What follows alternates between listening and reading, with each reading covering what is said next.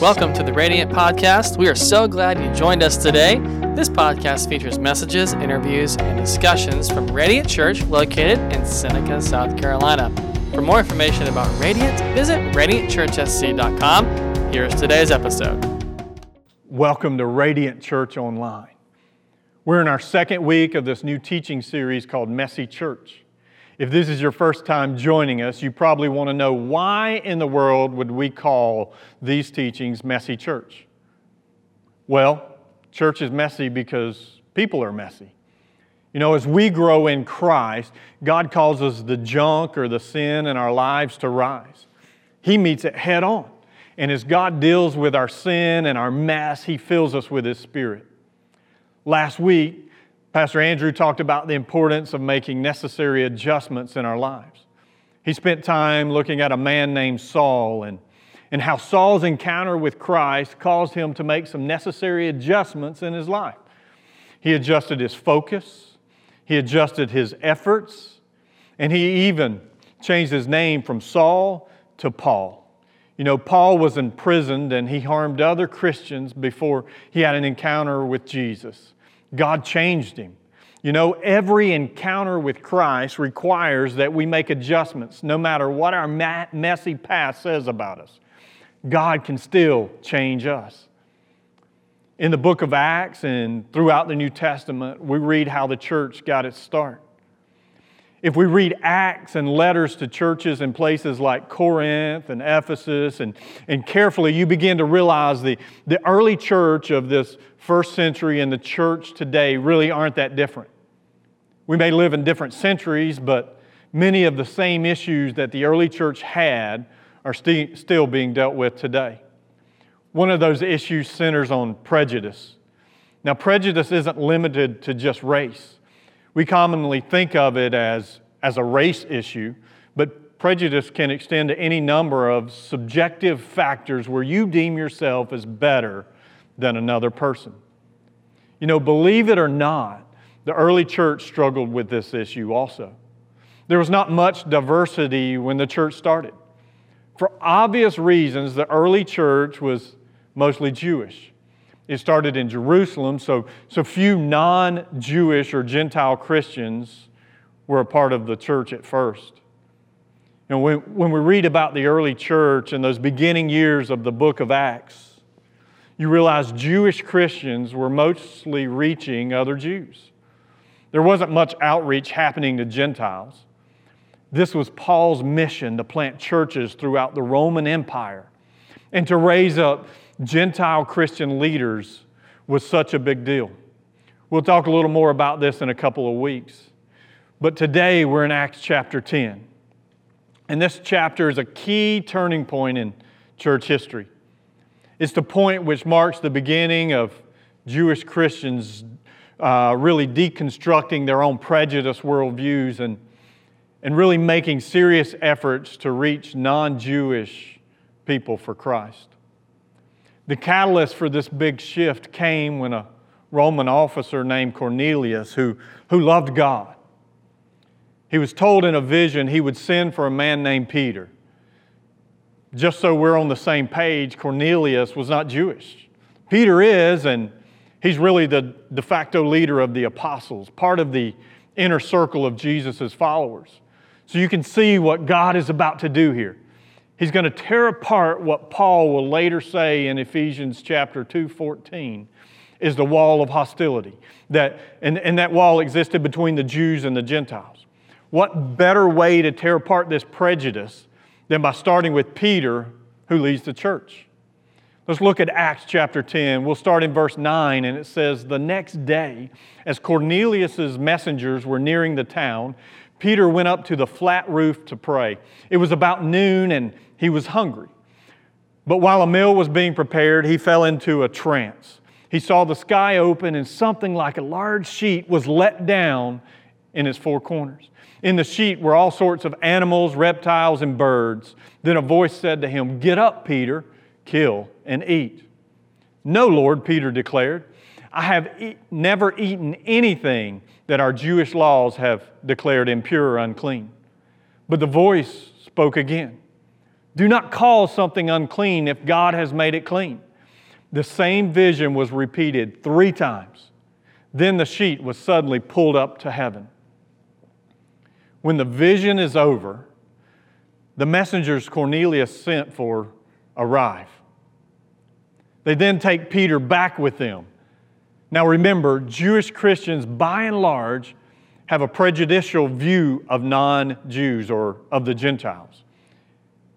I want you to hear from Peter himself so you understand even in the early church's leadership, there were some messy prejudicial discriminations God had to deal with. We'll jump down to verse 28 where it says this. It says, Peter told them, and here he's speaking to Cornelius and his guys, he says, you know it is against our laws for a Jewish man to enter a Gentile home like this or to associate with you. But God has shown me that I should no longer think of anyone as impure or unclean. Listen, the game has changed. Did you catch what Peter said? It was considered culturally wrong to even be associated with non-Jews. Now, to be fair, God had made several distinctions between Jews and the non-Jews in the Old Testament. But the purpose was for the nation of Israel to be a light to the nations around them, to draw them closer to God. It wasn't to be arrogant. It wasn't to think of themselves as somehow superior. But as often happens over time, even in the church today, lines can get blurred. Teachings can be taken out of context, and the time the early church is born, this idea that you can't even associate with Gentiles was ingrained in almost every Jewish Christian. But what is God doing here? He's stirring up the mess inside that's called prejudice. Things are going to be different, not just for Peter, but for the church moving forward. Peter realizes during this encounter with Cornelius that God doesn't distinguish himself between people. He views every person, every race, every ethnicity, every gender as equals in His sight. And He has a deep love for all people. Listen to Peter's own words in verse 34 and 35. It says this, it says, Then Peter replied, I see very clearly that God shows no favoritism. In every nation He accepts those who fear Him and do what's right. Following those remarks, Peter begins to tell Cornelius all those with him and about Jesus, who He is, what His death and resurrection meant, and as he's speaking, God fills them with His Spirit. When Peter and the other Jews with him saw what happened, they became absolutely convinced salvation or new life in Christ is available to everyone. It wasn't just for the Jews. Peter's going to have a big responsibility after this event. He's going to have to go back to Jerusalem and explain to the rest of the apostles and all the other Jewish believers that Gentiles are being saved too. This is going to lead to an entirely new, messy situation within the church. And it's going to lead to that for years to come. Prejudice doesn't just disappear overnight. It's a human problem rooted in sin. We deal with it in our world today. In a couple of weeks, though, we'll get to Acts chapter 15 and we'll see this play out in one of the most important make or break moments in the early church. Earlier I mentioned Ephesians 2. Let's jump to that passage for a moment. In that passage, Paul is writing a letter to the Christians in Ephesus, and he's dealing with a situation where Jewish Christians are in conflict with Greek Christians. Paul puts an end to this by penning one of the more powerful passages that there is in the New Testament. Ephesians 2:14 says this, For Christ Himself has brought peace to us. He united the Jews and the Gentiles into one people, when in His own body on the cross, He broke down the hostility that separated us. He did this by ending the system of law with its commandments and regulations. He made peace between the Jews and the Gentiles by creating in Himself one new people group from two groups. Together as one body, Christ reconciled both groups to God by the means of His death on the cross. And our hostility towards each other was put to death. You know, in that verse, Paul is saying that Jesus' death and resurrection forever has put an end to petty demographic distinctions. God doesn't see you as Jewish or as non-Jewish. He sees you as part of one people united in His kingdom. It's not rocket science. The truth is God loves all people. God loves all people. Some of you might remember the song as a kid that said, red and yellow, black and white. They are precious in His sight. Jesus loves all the little children of the world. You know, it's a kid's song, but isn't it true? It's not that God is colorblind. He sees color. He's uniquely and wonderfully made you black or white or brown. He sees your ethnicity. He views your Hispanic or Italian, African American, or as unique and fascinating. What God does, though, is He doesn't place a premium on those things. We're going backwards in our culture today. We're fighting for segregated spaces again in our universities. We're demanding different ethnicities bond tightly together and to view others as suspicious. We're making immutable inequalities like race and gender and ethnicity something to be ashamed of. And in the process, we're rebuilding the wall of hostility between different people groups that Paul says was torn down by Jesus Himself. There's a difference between celebrating the diversity of God's genius and idolizing it. We don't worship at the altar of white Christianity or black Christianity or Puerto Rican Christianity or whatever demographic label you want to assign it. We are in Christ united as one people into one body, the kingdom of God. And so if that's true, if God loves all people and we're united as one into God's kingdom, then it follows we should love all people. Let me say it again. We should love all people. The world wants you to take sides. The world wants you to engage in conflict. Not to see those different from you as your brother or your sister, but to see them as the enemy. The world wants you to distract and to distrust each other. Peter was apprehensive at first. He wasn't giddy about visiting Cornelius. It took a supernatural vision from God and then for God to tell him twice for Peter to finally go and to reach out to this non-Jewish person. There was certainly an element of distrust from Peter's own worldview at play. But we're to be different.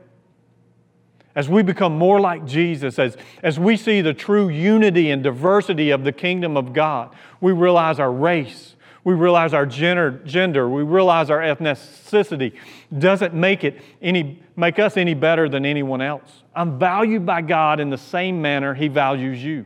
All of us are created in the image and the likeness of God. Do you know what that means?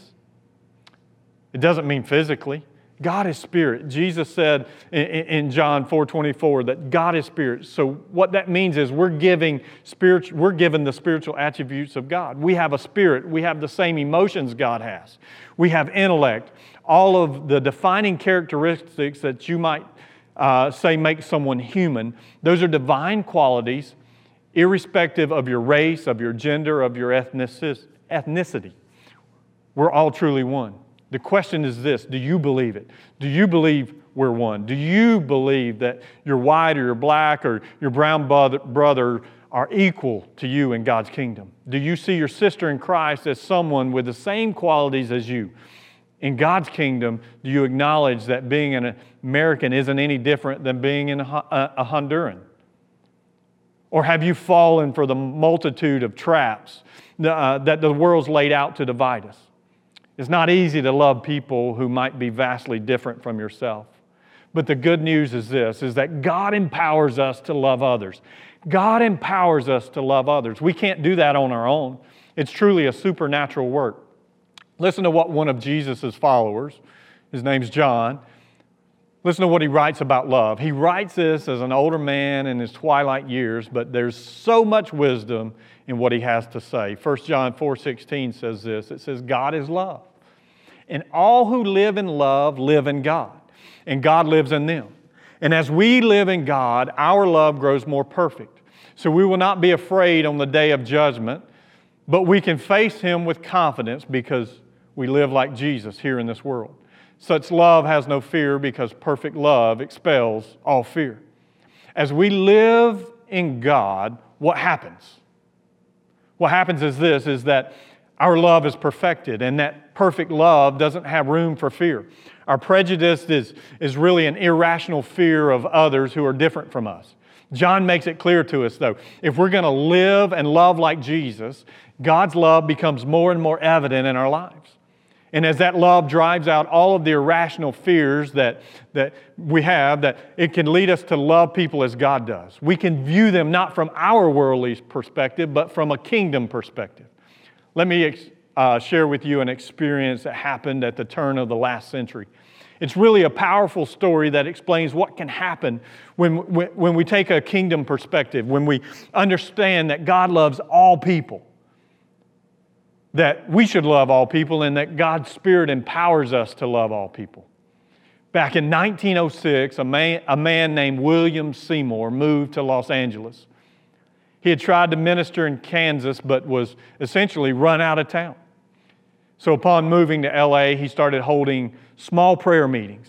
And these little small prayer meetings over time began to grow larger and larger and larger.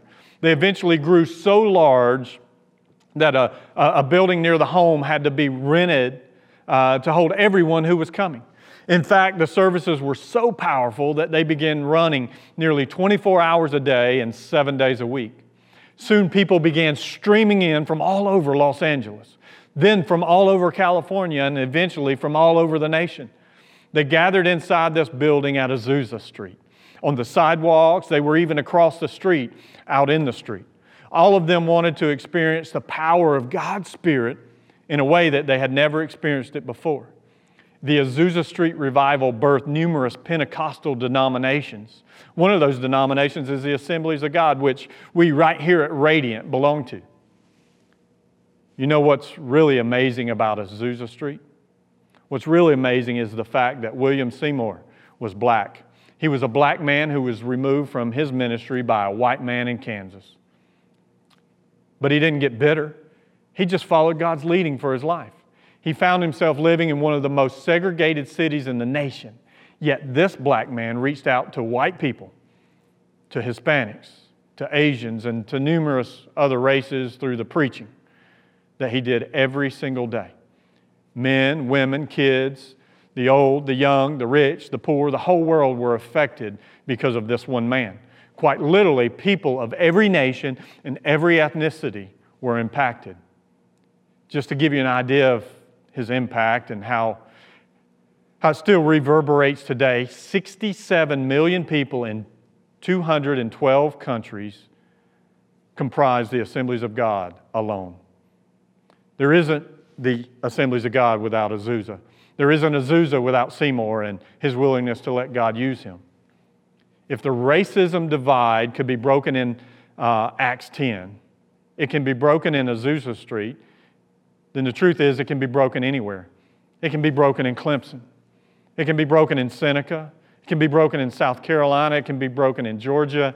Really, racism can be broken anywhere in this world where we let the love of God reign. At Radiant Church, we're committed to living and loving like Jesus, to bringing people from darkness to God's light. And that means while we see your color, we see your gender, we see your ethnicity, we don't place a premium on how God made any of us. We celebrate God's creative genius, His diversity. But we don't value you more than anyone else because of how God made you. We're all valued equally in God's sight, and we're united together in His kingdom.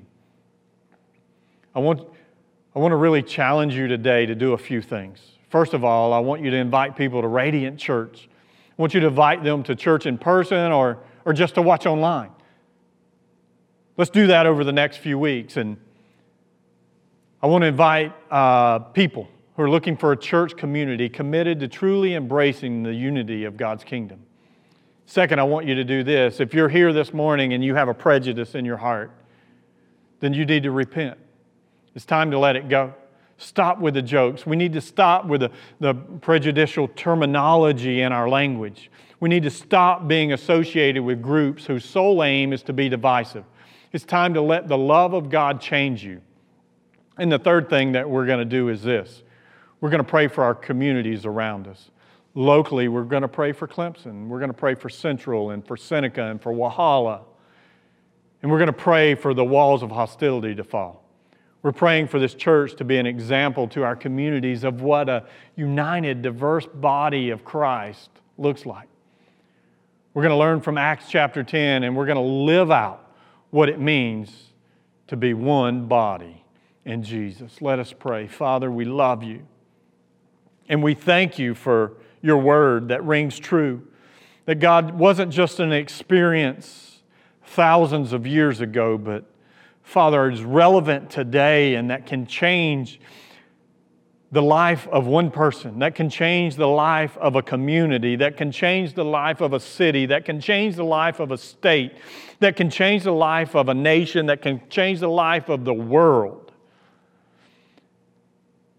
That, Father, as we become more and more divided as a world, that, Father, you would unite us.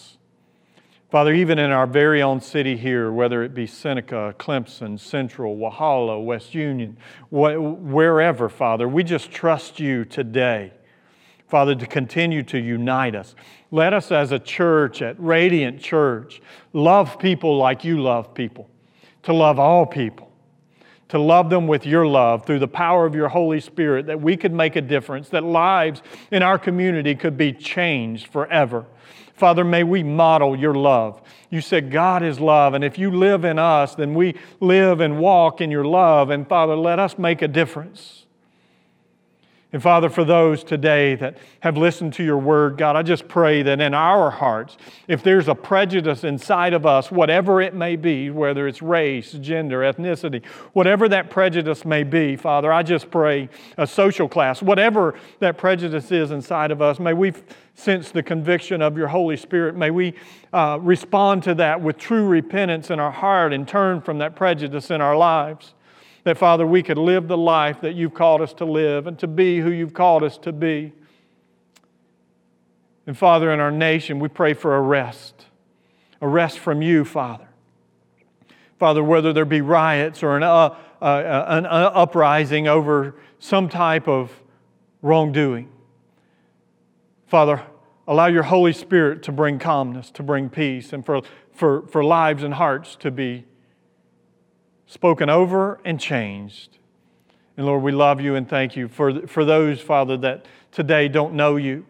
That maybe they've listened to this message and they sense your love and your presence and your Holy Spirit is moving in their spirit today, Father. I just ask that as they pray a prayer to ask for your forgiveness and for you to rule and reign over their life, that, Father, that they would find hope in you, that they would find strength in you, that they would find life in you, that they would find love in you, that they would find joy in you, that they would find peace in you and comfort in you, and that their lives would be transformed and changed for your kingdom and for your glory.